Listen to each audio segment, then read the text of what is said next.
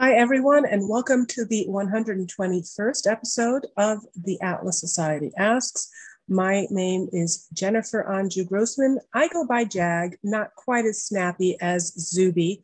I'm the CEO of the Atlas Society. We are the leading nonprofit organization introducing young people to the ideas of Ayn Rand in fun, creative ways like graphic novels and animated videos. Today, we are joined by the man of the hour, Zuby. And before I even begin to introduce a man who needs no introduction, I want to remind all of you who are joining us, whether on Zoom, Facebook, Instagram, Twitter, LinkedIn, or YouTube, just go ahead and get started, get in the queue, write your questions in, and we'll get to as many of them as we can.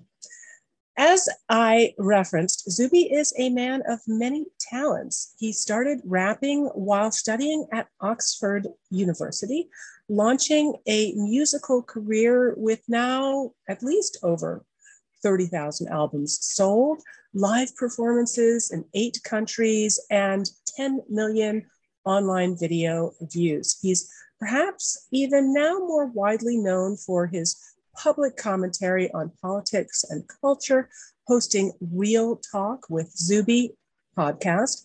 He's produced a children's book on nutrition, The Candy Calamity, as well as Strong Advice, Zuby's Guide to Fitness for Everyone. We're going to talk about that as well. Zuby, thank you so much for joining us from London. Hey, Jennifer, happy to be here. Thanks for the invitation. So first, with the passing of Queen Elizabeth this week, I've been a bit curious about your perspective as a Brit, but also as a, more or less libertarian. I'm assuming you're not high on the concept of monarchy. So I don't know. Any thoughts? Yeah, sure. I think, firstly, it's sad. It's definitely a sad moment for the country. I mean, having a monarch who reigned for 70 years. I mean, Queen Elizabeth II has basically been there forever. I mean, most people's lifetimes. I think that there have been 15 prime ministers during the time that she was reigning. And I think about the same number of US presidents. So to have someone who's just kind of been there for that long, here in the UK, she's of course on all the banknotes. Her face is on all the coins. Her face is on the mailboxes. It's the Queen's world. God save the Queen. Her name is in the national anthem, right? So it's definitely weird for a lot of people just to have someone who has really just been a part of their lives to some degree, definitely a part of the national fabric for a long time. And just to have anyone who is a public figure as well pass away, whether that's a celebrity or a royal person, whatever, we always know that it draws more attention than the death of anyone else. All that said, this is a 96-year-old woman. She had a great innings. I think anyone passing away at that late stage of life, I think that's more of something to be, to celebrate their life more than to have that feeling of, that person was gone too soon. There's a big difference between a 6-year-old or a 16-year-old passing away and a 96-year-old, and it looks like she was in a pretty good condition up until she passed away. We just got a new prime minister here last week, and she got the opportunity to welcome her and everything like that. I think that was just 2 days before she passed away. Wow. So that's kind of my feeling on it. To go a little bit deeper, I think that it marks a little bit of a transition for some people as well. I think because, what's the best way to put this? I think one thing I can say about the Queen is that she was very much someone who was actually a unifier.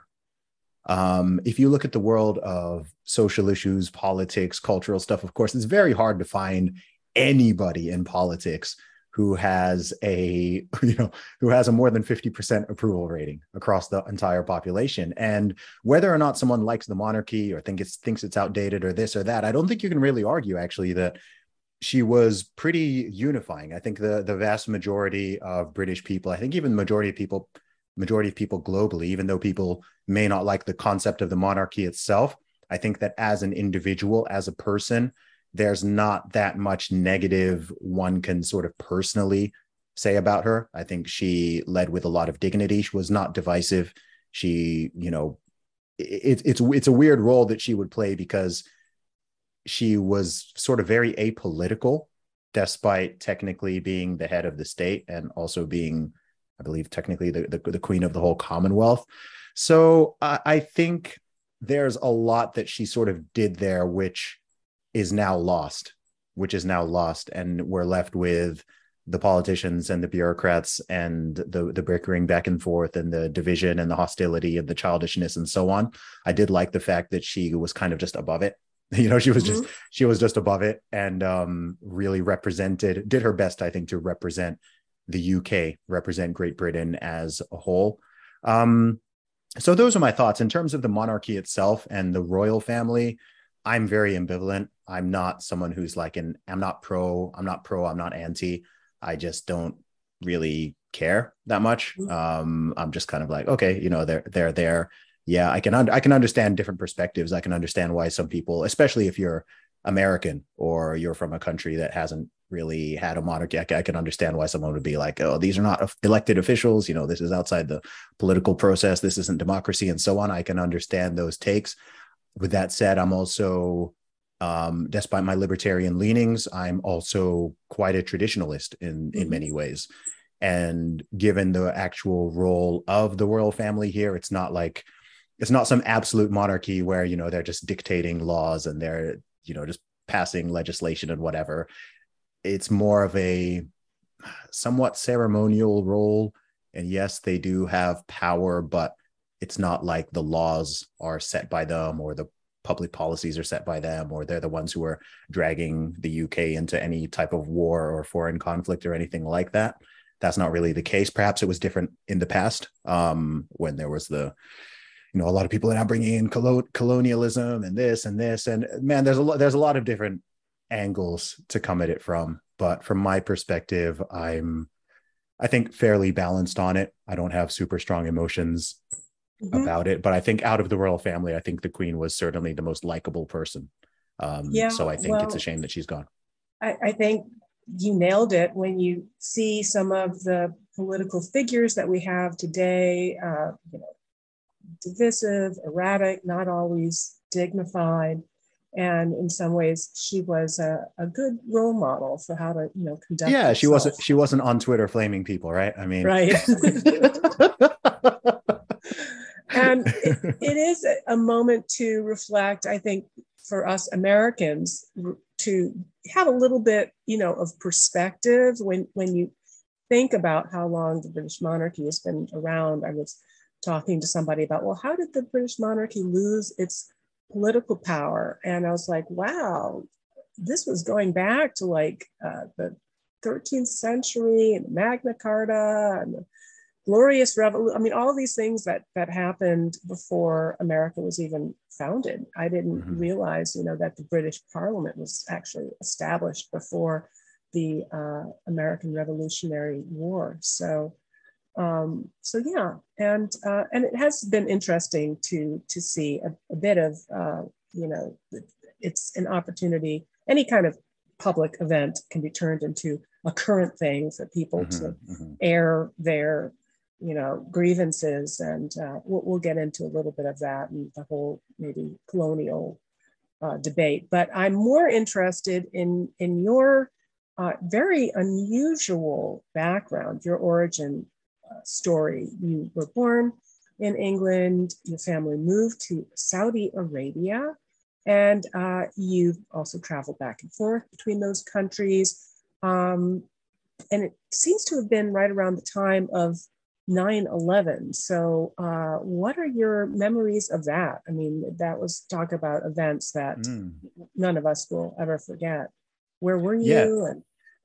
Yeah, I actually remember that very clearly. I was 15 years old. I was in the UK. I went to boarding school in the UK from the age of 11. And I was actually at rugby training, as British boarding school as you can get. I was out training on the field with my friends and my teammates. And I remember someone running out of one of the houses near the pitch and just saying, a plane just hit the twin towers. A plane just, and everyone was just confused. And then we went in, and inside the boarding house, there's basically one room with a TV, kind of like a rec room, and it's a sort of small hall where there'd be meetings and assemblies and stuff like that. And there was a big TV screen there. So it was an all boys boarding house. And so, dozens of people were just in there just watching the screen. And I remember the first tower had been hit, and then we saw the second tower get hit live because the camera was just on it. So everyone was just sort of standing there confused and in disbelief, like, wait, what? It was very surreal. I remember it being very surreal. And I think being in the UK, I don't know if the sort of immediate magnitude was felt in the same way it would have been with Americans, or certainly with people who are actually from New York City itself, because it's so close to home. I mean, we had heard and seen the Twin Towers, but it was just it was very weird. It was like nothing like that had been seen before. So it almost, the term I'd use is surreal. It almost didn't seem real, just seeing that, and then like seeing the buildings just collapse. And it was very shocking. It was very, very shocking. It was, I remember that moment very clearly, because I think everyone was just like, what the heck happened? Like, what just, it took a while for it to sink in. Yeah. I remember it, and it was very real. I was actually in New York, Oh, wow. Midtown at the time. And your recollection also resonates with me, because what I can tell where I was, when all of these national events, when Reagan was shot, or when our space rocket went down. I'm always in a gym. I was running or in a gym. And I remember thinking, oh gosh, because there was some controversy about some intern that went missing. Sorry, you said Reagan there. Did you mean JFK? No, Reagan. Reagan? Oh, yeah, when he was shot. Did I? Oh, you know what? I don't even remember. I'm not even super aware of that. But I mean, that was also before my time. So JFK is the one that I'm like more. I wasn't alive, but I know more of. Right. Well, next time we get you out here to Southern California, I'm going to take you to the Reagan Library. Oh, okay. I've been to the ranch. Library is also interesting. The big plane, and a whole section on that assassination attempt. All right. Now, but back to you. So you went to boarding school, and then you went on to Oxford. And tell us about how you got interested in hip hop. Were there some early influences, and how did that whole branch of your career start? Yeah, sure. So I became, funnily enough, I think let's tell the whole music story. So when I was a kid, funnily enough, I wasn't a music fan. I wasn't really into music until I got to my preteen and teenage years. But I used to play piano. God bless my parents. They would often give us the opportunity to try a different range of activities, and piano was one of them. I think myself and all four of my siblings, I think we all played piano at least for some time. So I actually used to do recitals and stuff like that. So I guess my first introduction to music and performing music would have been playing piano. When I was in school in Saudi Arabia for a couple of years, I also played trombone in the school band. So I used to play trombone and piano. And then when I really became a music fan was when I went to boarding school. When I was about, I guess, 12 or 13, I really became a hip hop fan. I have two older brothers. They used to listen to a lot of rap music, and I liked a little bit of it, but I just wasn't into it. But then when I was away and I was surrounded by all these other guys, and we just listened to a bunch of different artists.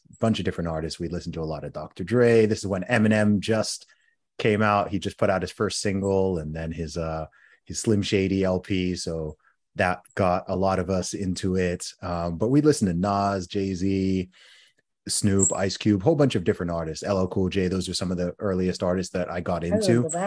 And then, that blossomed as I went into my sort of mid-teen years. There was so much going on in hip hop at that time. That's when there was the rise of 50 Cent. That's when Kanye West put out the College Dropout. It's when you had guys like, Nelly and the Saint Lunatics, and you had the whole Shady Records faction with, like I said, 50 Cent and Obi Trice, and Jay-Z and Nas had their beef, and the Blueprint came out, and Stillmatic came out. There was so much going on in hip hop. It was actually a really exciting time. And this is when everyone was still buying albums. Album sales were peaking. We were buying every single CD that dropped, burning them in a mini disc, burning them to more CDs. We basically had, between myself and my friends in boarding school, we had like every hip hop album. Everything that came out, we had, because maybe there were about 20 of us who were really into it. And so any album that dropped, at least one person would buy it, and then it would get lent out and it would get burned to mini discs, and everyone, we actually had a ridiculous music collection.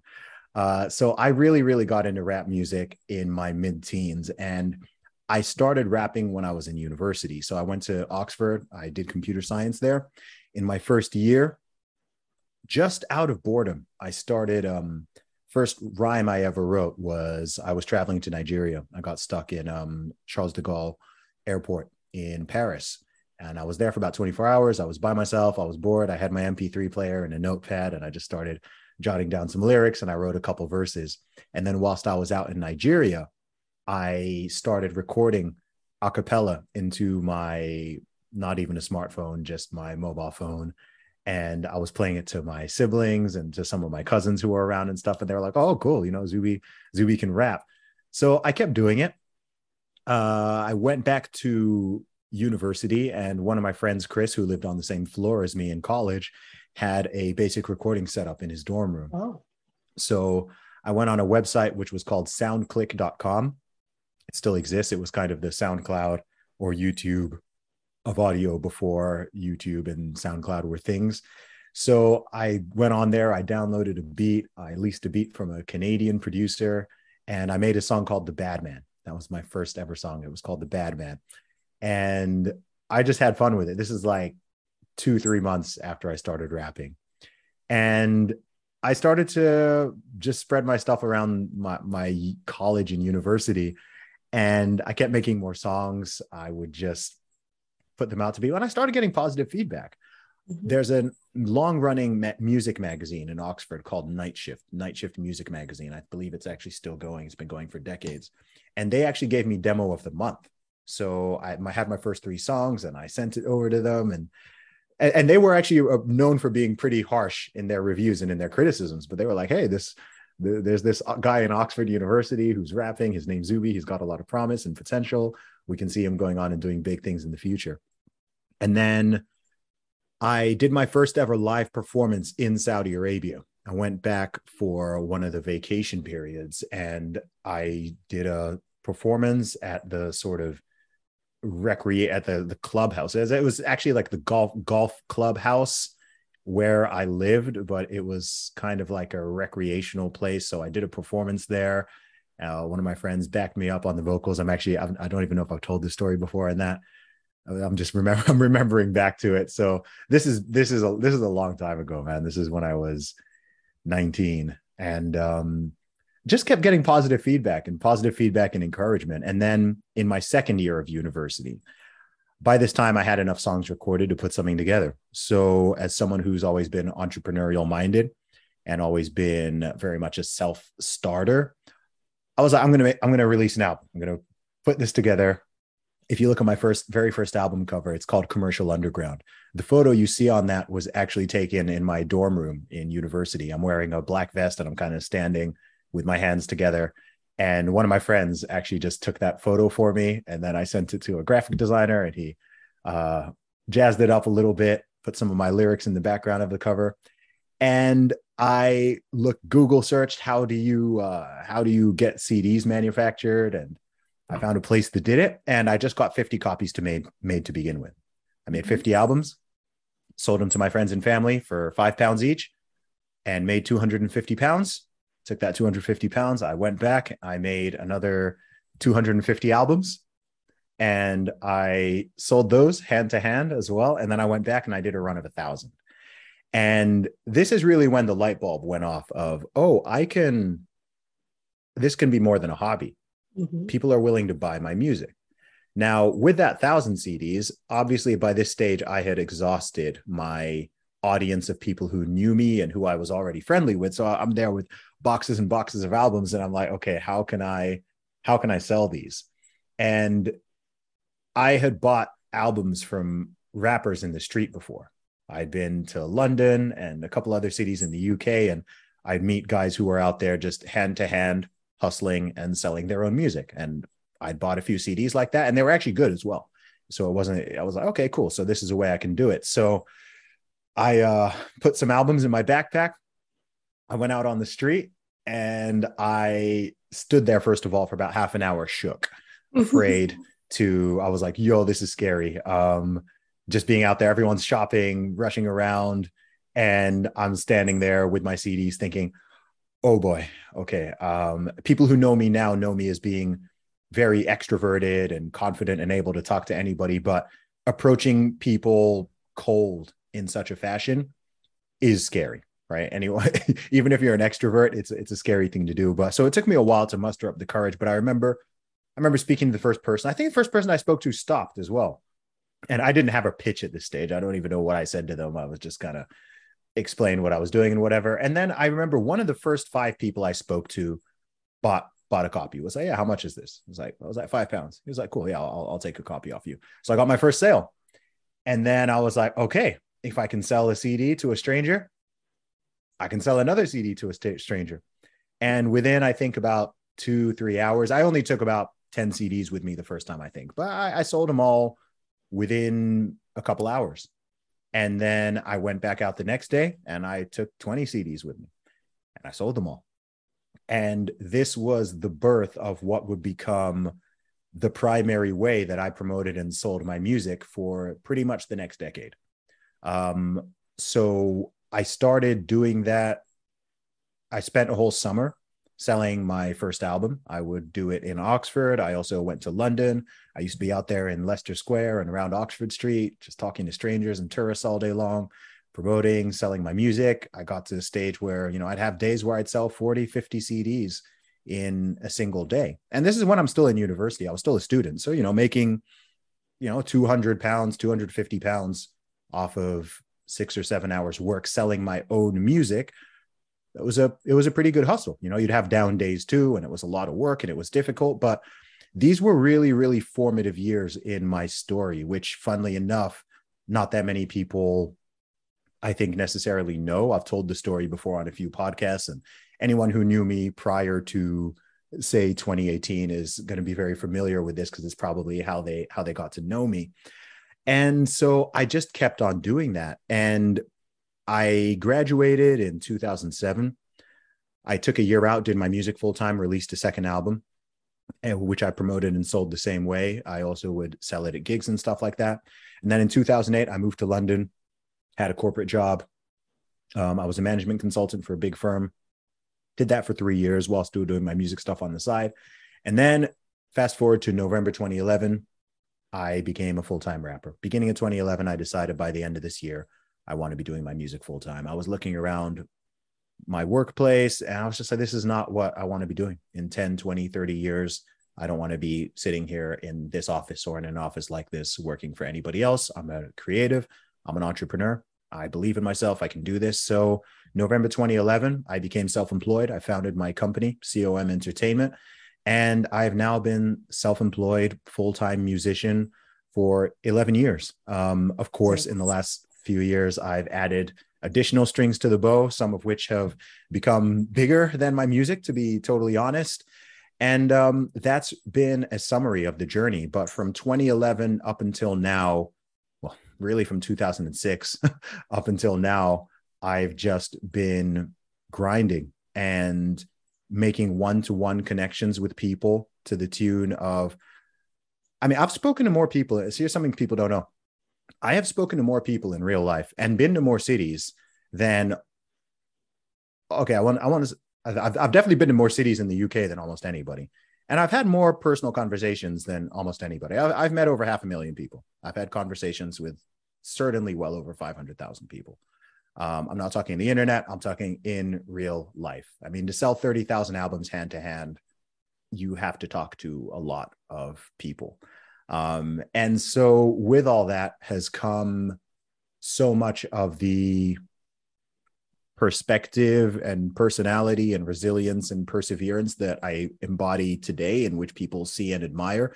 And for anyone who's maybe thinking like, oh, how did you build that up? Or how are you able to maintain such positivity in the light of criticism? Or how are you able to deal with this or that? I'm like, man, this is light work. I used to be out there in the rain, in the snow, in the sun, in whatever weather, whatever city, all day long, talking to strangers, getting ignored, getting rejected, getting some love, getting hate, getting ignored, getting rejected, getting praise, just back and forth, just repeat for years and years. So now there's not much anyone can really say to me in the real world or online, which phases me.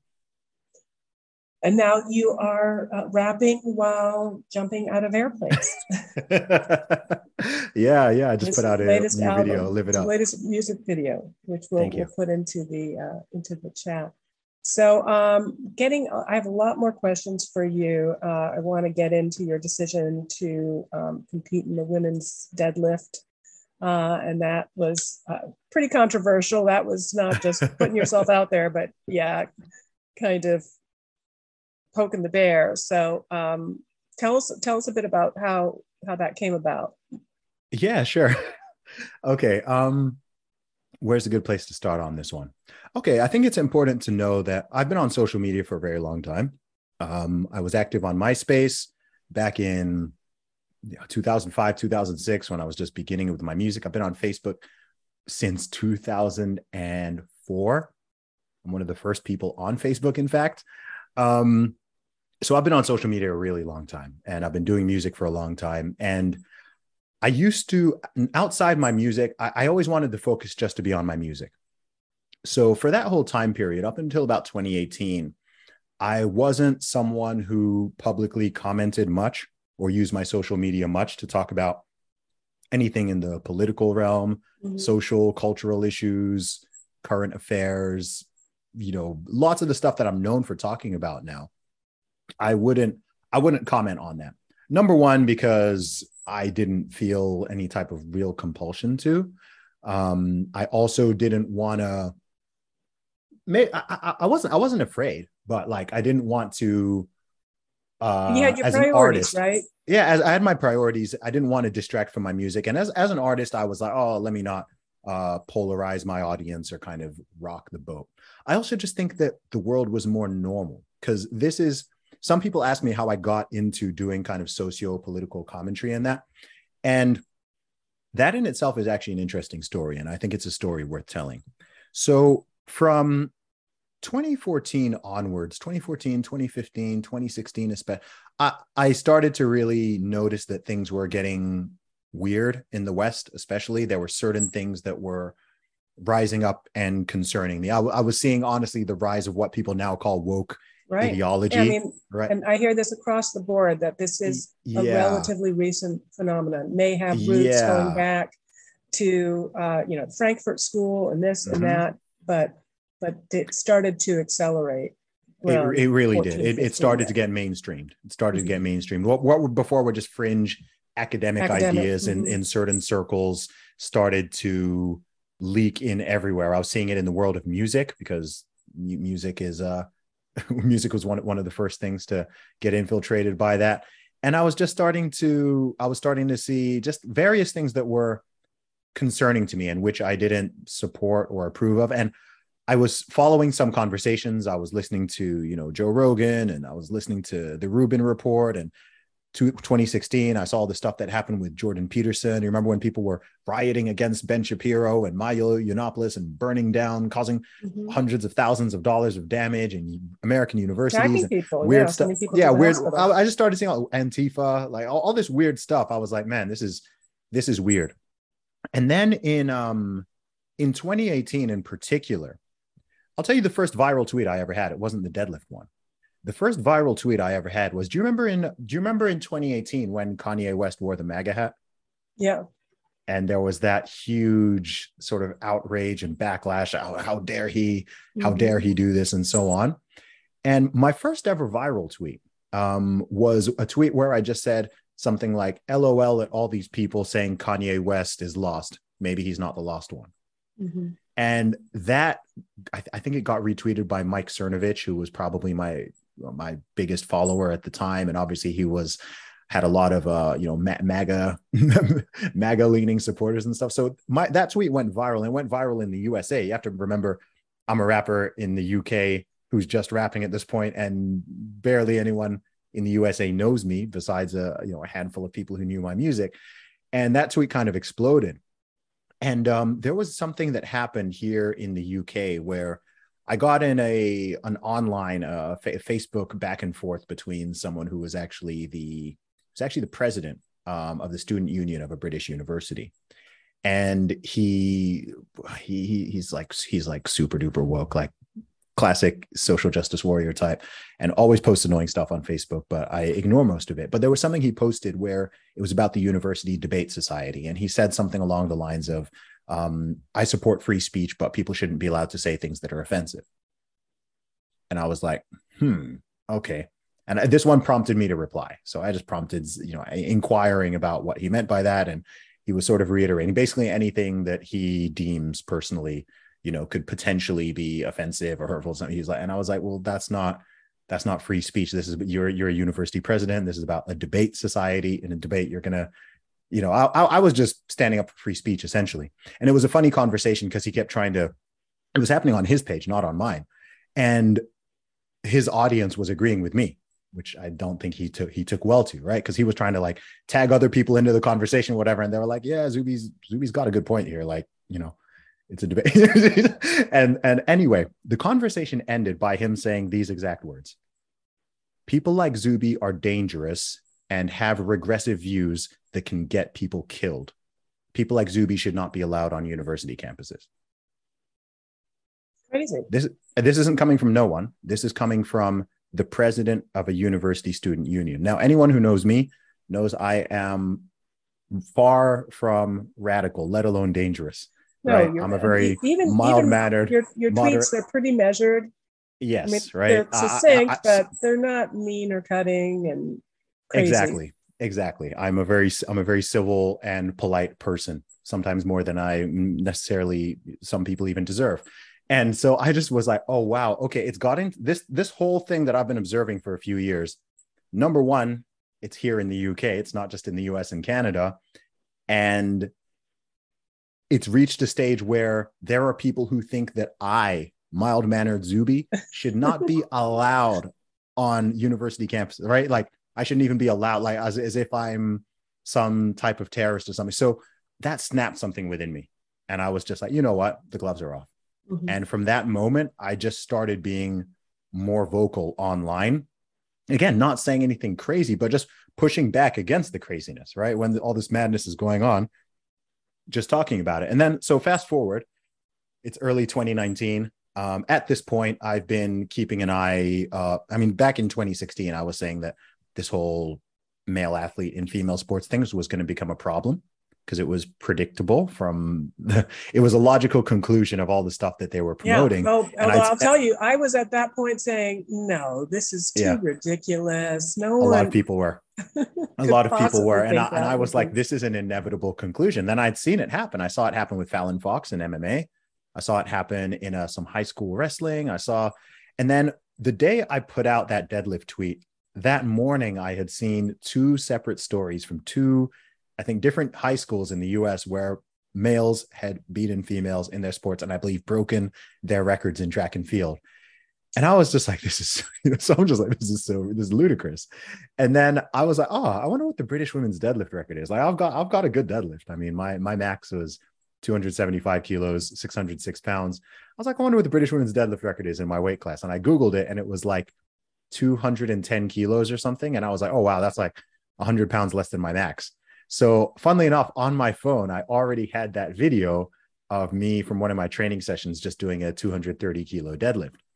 And so I just went on Twitter and I said, I had about 18,000 followers at the time. And I just said, I keep hearing about how biological men have no strength advantage over women in 2019.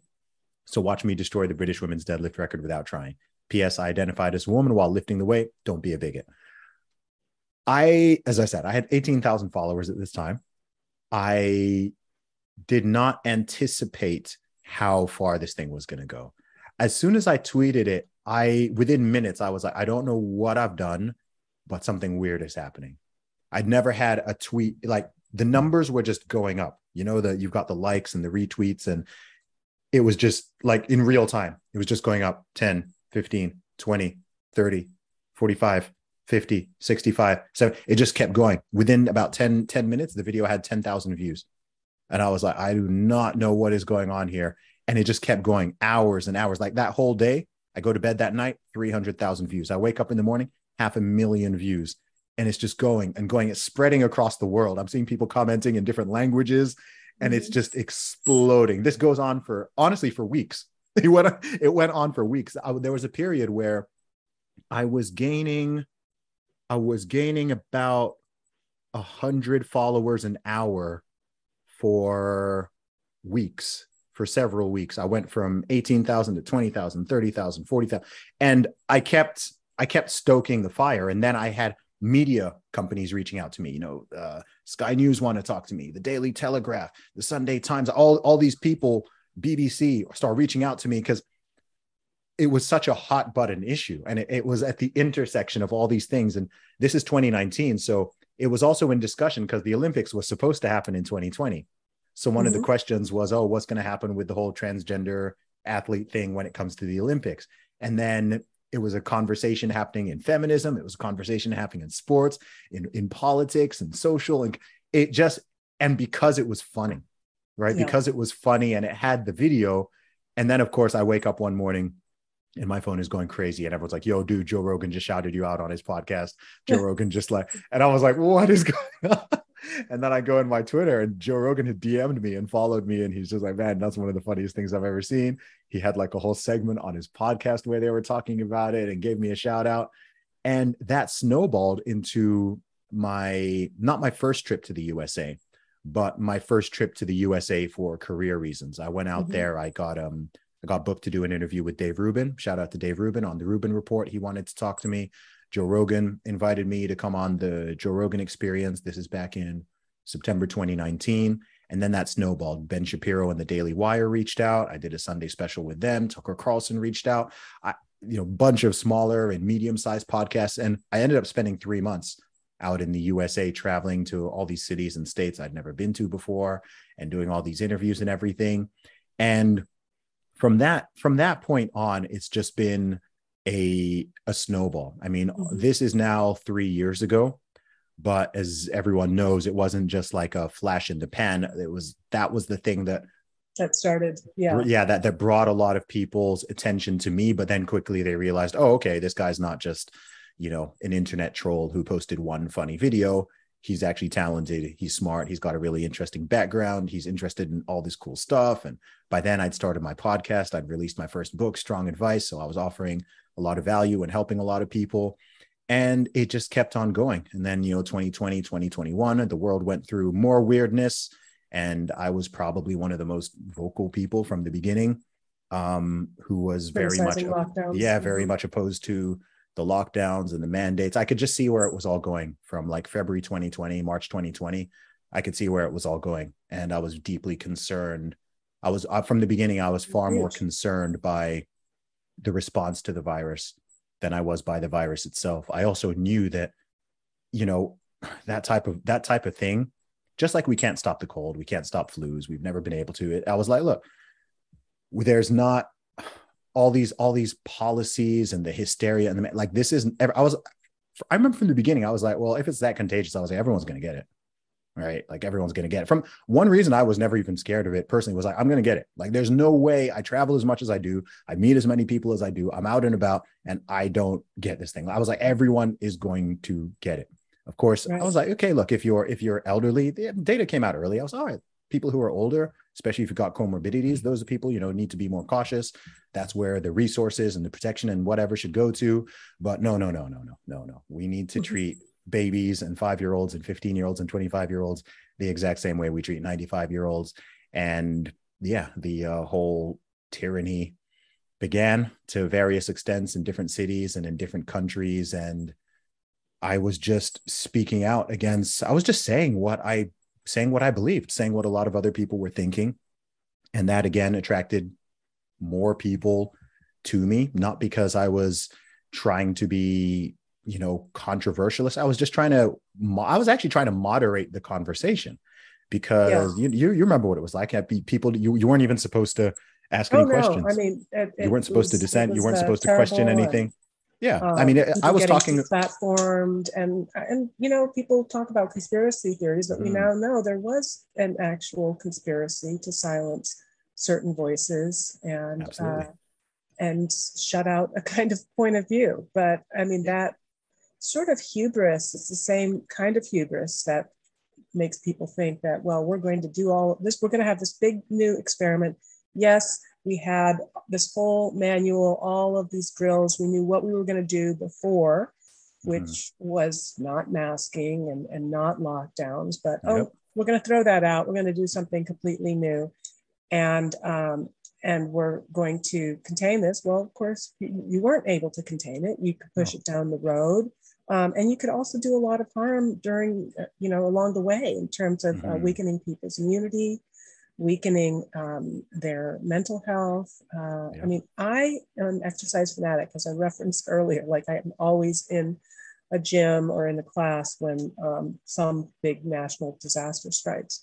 Mhm. But I didn't exercise for a year because I'm not, saying that because I'm proud of it, but my go-to was always my Pilates class, my bar class, my yoga class, and all of that was shut down, and I was just so distraught by Yeah. Shut everything. all the gyms in the name of health. Makes sense.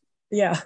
Force All right. everybody Well, you were indoors. talking about Force things. everybody indoors for a disease that doesn't spread outdoors. You Mhm. were talking about things going up and up and up and up, and well, I'm seeing an exponential growth in our questions here. So we've got really 15 minutes left. So I want to try Oh to wow. get to Okay. some of them.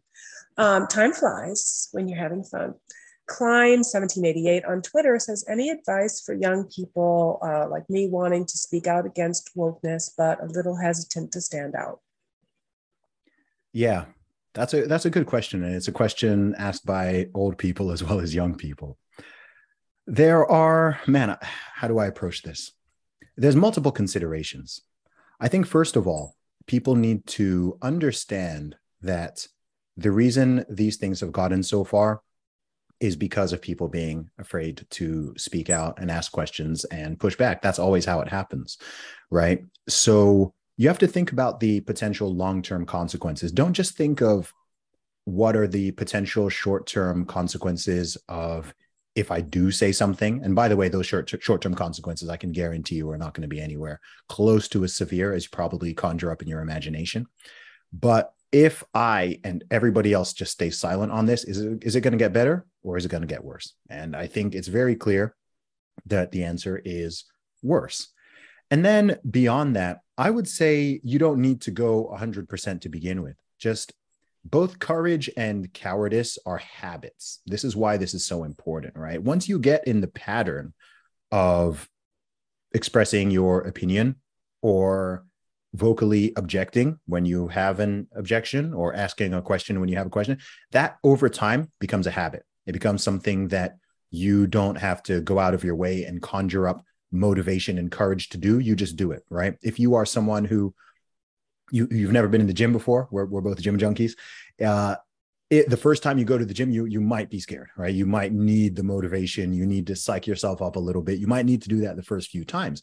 But for those of us who have been going to the gym for a long time and exercising, it's like brushing your teeth, right? You just do it. It's a habit. It's something that you would struggle not to do.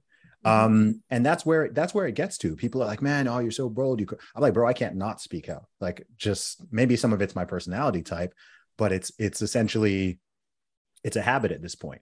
I've wired myself to take the road of courage, not the road of cowardice. This doesn't mean you have to speak on absolutely everything, right? You have to pick your battles, of course. But if there's something that you really want to say something, or you think it's genuinely important, or you think that humanity or people around you are turning in a bad direction, or that there's a massive threat to something you hold dear, then say something. You can't Right. outsource your courage. You have to do it yourself. And by doing so, you'll also encourage other people. And in the long term, I believe that the truth always wins and that these things work out, even if there can be some bumps along the way. I'd say also a training wheel type start is, share Zuby's content, Yeah, share go the ahead. Atlas Society's content. I Yeah, mean, do it. it does take, a bit of time to work yourself up and to maybe getting out there on a limb yourself. But there are people out there that are doing this 24/7. And, if you can't join the fight, then help spread the message of the people that are in the fight. Absolutely. Okay, Mark Camden on Facebook. Which pseudo religion do you think has more of a grip on the West? The science TM, essentially the belief in zero COVID and lockdowns and all of that, or wokeness. Which do you think will loosen first? Yeah, they're certainly connected. There's a big overlap between the adherents of those pseudo religions.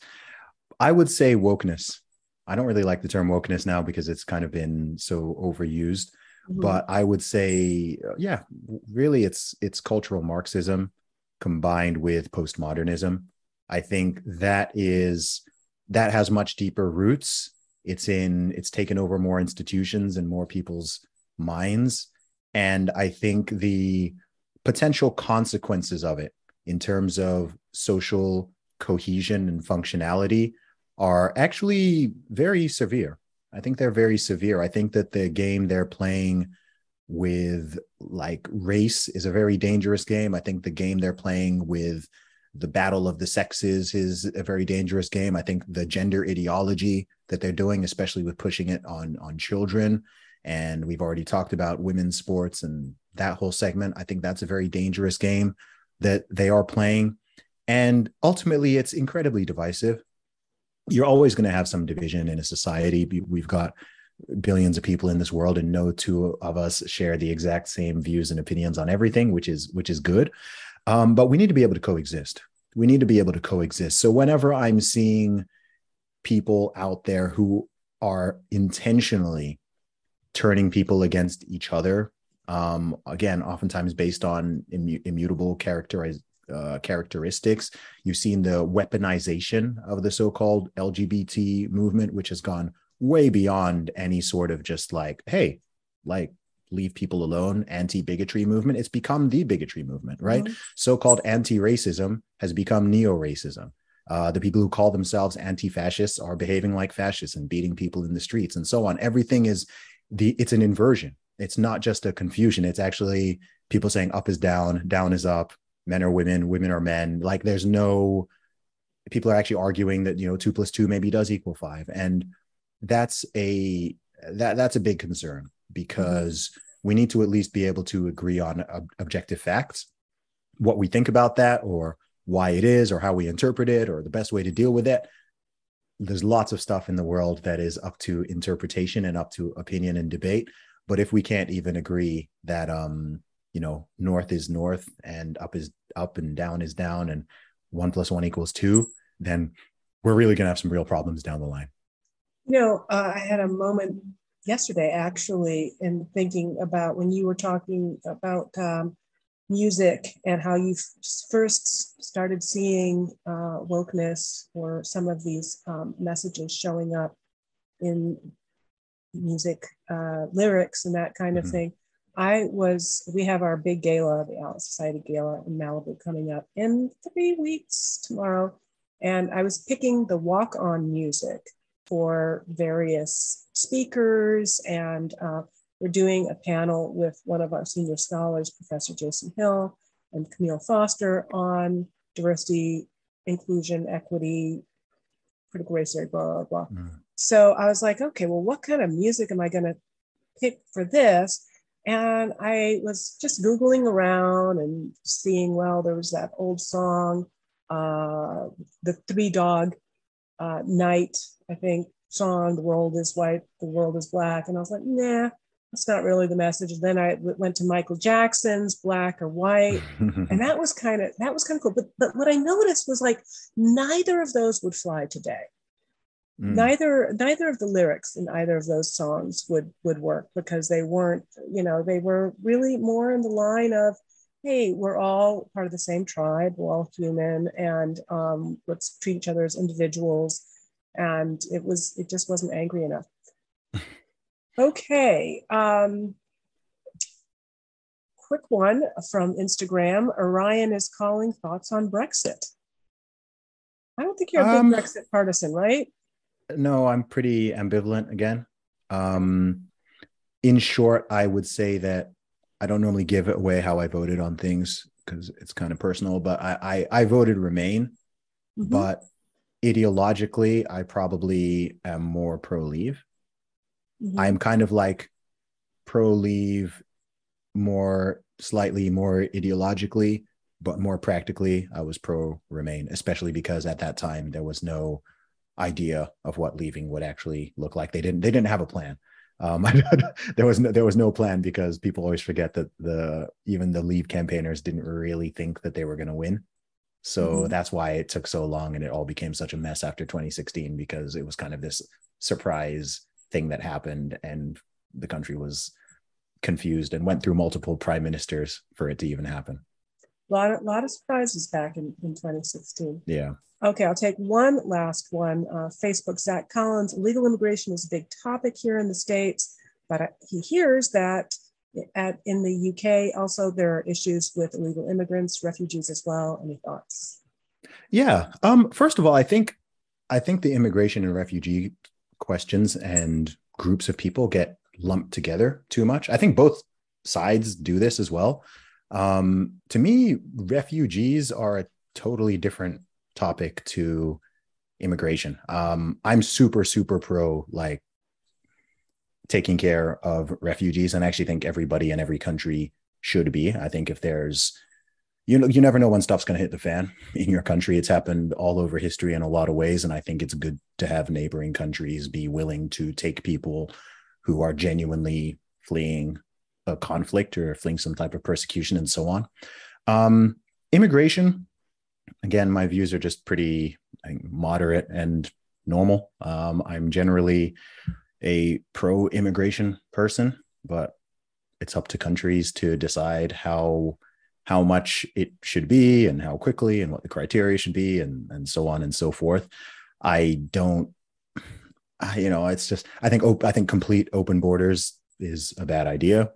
I think that being hyper nationalistic to the point of, wanting to stop immigration or something like that is also a bad idea, and oftentimes is linked to, it can be very xenophobic and so on. And it's not actually good for the country, because look, we're born where we're born, right? Where you're born is a total random event. The patch of land you happen to be born on, or the city or the state wherever you're born, is not necessarily the best place for you, or the place where you're going to have the most opportunities and so on and so forth. So I think you've got to have immigration on a global scale. It totally makes sense, and countries wouldn't be what they are at all if people had this attitude that there shouldn't be migration. That would be crazy. Well, speaking of migration, okay. I understand you might be thinking of making a move, at least maybe temporarily. You mentioned, I've heard you mention that you left Great Britain for many of the same reasons that people here in the United States are leaving places like California and New York. Do I understand correctly that you're thinking of living here in the United States? Yeah, maybe so. I'm just nomadic. I've been living this life of luxury homelessness since about May last year. So I'm just country to country, city to city. I'm going to Australia soon because I've been booked to speak at a few events. For the time being, I'm happy not having a set base. It makes a lot of sense for what I'm doing right now with my career, and I won't do that forever. I'm sure I'll settle somewhere, and maybe it might be the US I spend most of my time in. It's certainly where most of my audience is, but for the time being, I can't really commit or answer in a direct way because I genuinely don't know myself. Well, consider you have a base out here in Malibu. Would love to see you out here. Have you been to Malibu? I have been to Malibu, yes. It is in California. There's that, but I like to think of us as a bit of a Gulch here in an oasis, a bit of an oasis, in part because it's rural and it's a little bit harder to get to. So, thank you, Zuby. Now, you are on all of the social media platforms. I'm following you mostly on Twitter. Do you give them all equal love, or? Yeah, I mean, Twitter is my primary, but I'm on Instagram daily. I'm on Facebook most days. I'm on YouTube multiple times a week. I'm the same handle on all of them, Zuby Music. That's Zuby Music. So you can find me there. If you want to check out any of my music, books, merchandise, teamzuby.com is the place for that. Yeah, let's put up the covers of his two books. Maybe just a bit of a word about those, Zuby, if you would. Sure. Close us out. The Candy Calamity? The Candy Calamity. Yeah, that's my children's book in collaboration with Brave Books. That's there at bravebooks.com. That's where you can get that, or candycalamity.com. So that is a fun rhyming adventure for kids, primarily aged between around 4 and 12. It's a fun story. It's all about health and fitness. It's a completely apolitical book. It's just a fun, positive story to teach kids about the importance of moderation, self-control, and taking care of your body. So really had a lot of fun making that one. All right. And strong advice. Yeah. I've actually just, if you want to get a paperback copy of that, check out the link on Twitter or Instagram, because we definitely will, because I wasn't able to get one. Yeah. The paperback sold out just last week, but I'm taking pre-orders for them again. So I've had Strong Advice has been out since 2019. It's helped thousands of people across the world. It's actually been purchased by people in over 65 different countries now. So it teaches you everything you need to know about building muscle, burning fat, losing weight, gaining weight, getting stronger, so on and so forth. It goes through mindset and motivation, nutrition, and training. And it's essentially the book that I wish someone gave me when I was a teenager and I first started going to the gym and I didn't really know what I was doing. That's the book I wish someone gave to me. So I wanted to write it, and it has helped a lot of people. I've met people in person who lost 50 pounds, 100 pounds plus following the program, and it just helped to click for people. It's a concise book. It's a short read. It's not like a massive textbook or something. I just wanted to cut it down and really give you what you need to know. I think that's so important. I mean, that's one of the reasons we do pocket guides here at the Atlas Society. And sometimes, it's hard for academics to understand that. But reading habits have changed, and that makes things difficult for a group like ours, trying to get people interested in reading books like Atlas Shrugged and The Fountainhead. But you get books. Creative, and find a way to make it accessible for people. So, well, Zuby, I'm so grateful. I know how busy you are, your travel schedule, your music schedule, your tweet schedule, and your writing schedule, coaching schedule. So speaking schedule, it's just exhausting, thinking about all that you do, but we're really grateful that you do it. Thank you. And grateful for, again, just being such a compelling and sane and also, I think, really gracious and civil voice out there for individual rights and for reality. So we appreciate it. Thank you.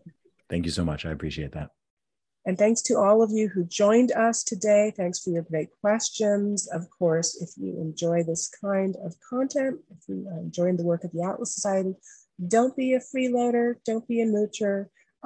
Support us, put something into the tip jar so we can continue to bring this kind of program to you every week. And then join us next week. Our senior scholars, Stephen Hicks and Jason Hill, will host our current events panel for the episode. And most importantly, if you're in Southern California, go and sign up to come to our gala. We'll see you there in 2 weeks. So thank you.